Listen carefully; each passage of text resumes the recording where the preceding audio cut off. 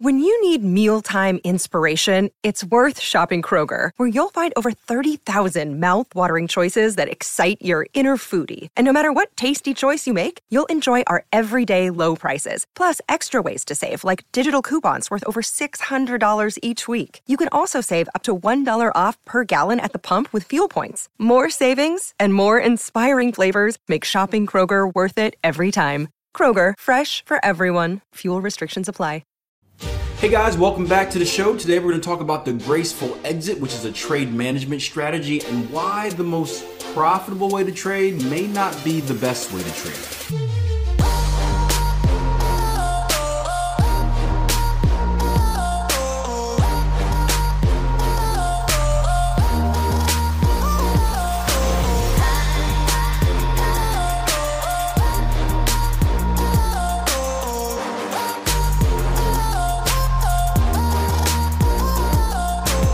I think it was Tuesday we talked about morphing patterns, and then we kind of spoke about pros and cons and how, I never bail on a trade because a pattern morphs, but you could make graceful exit rules.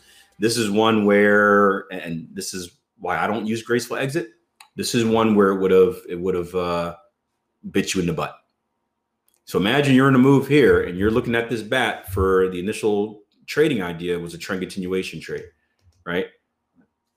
We're looking at this bat pattern and a chance to use it for a continuation. Now, all of a sudden, it transforms into a descending triangle. And that's not a positive sign for trend continuation at all. And your rules say, hey, if this pattern morphs or changes, then I can bail, right? Which is a fair rule. There's nothing wrong with that rule at all.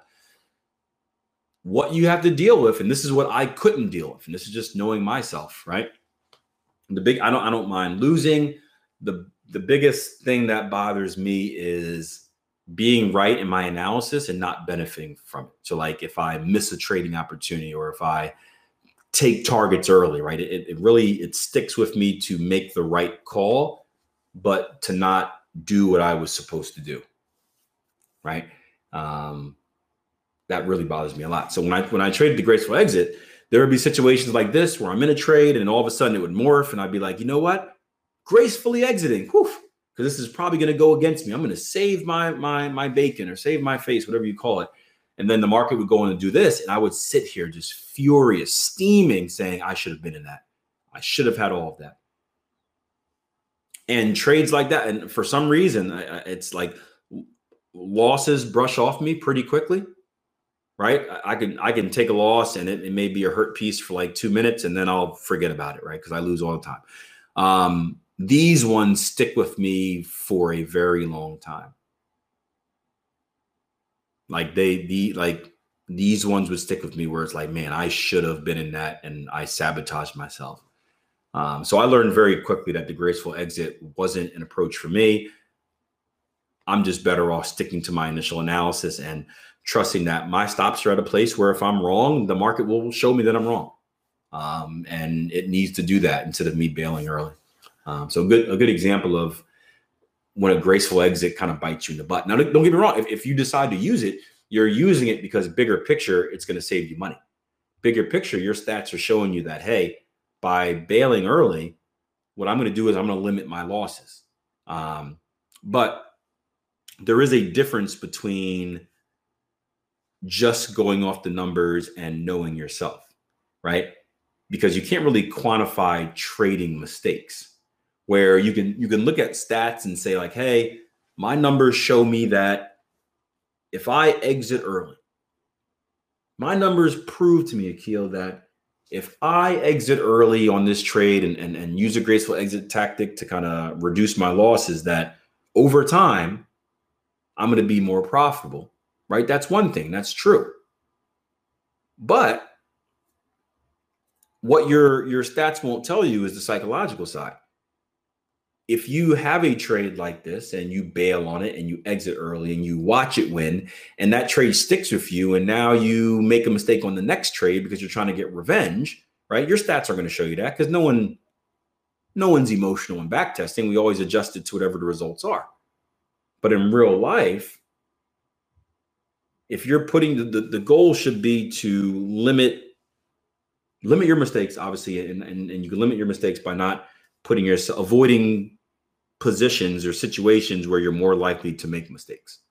That's how you limit mistakes. You avoid the situations where you're more likely to make mistakes. That's why we say stuff like if you had no sleep, or if you had a rough breakup, or the dog died, or you're in a highly emotional state, or your mind state is not maxed out, you shouldn't be trading, because you're more likely to make mistakes, right? It's very similar to like, that they have rules for pilots and bus drivers, where it's like, hey, a pilot has to take this many days off before his next flight, where a bus driver can't drive more than 12 consecutive hours without taking a break, without taking a certain break, right? And they have those rules because science has proven that after lower low, lower close on Euro Aussie, by the way, breakout on the range bar. Science has proven that after, I'm just making these numbers up, I don't know for sure, but science has proven that, hey, after 12 straight hours of driving,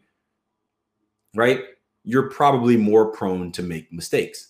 So in order to avoid mistakes and catastrophes, right, like crashing a bus or crashing a plane, you don't put yourself in that situation.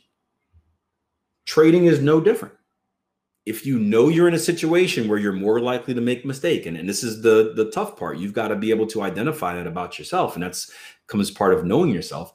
But if you're in that position where you know you're more likely to make a mistake, the easiest way to deal with it is to just not put yourself in that position. And sometimes that's different than what your numbers may tell you. So it's not all about the numbers. It's an art and a science. It's finding the middle ground. That's the journey of trading. How about that breakout? Did we call it or what, guys?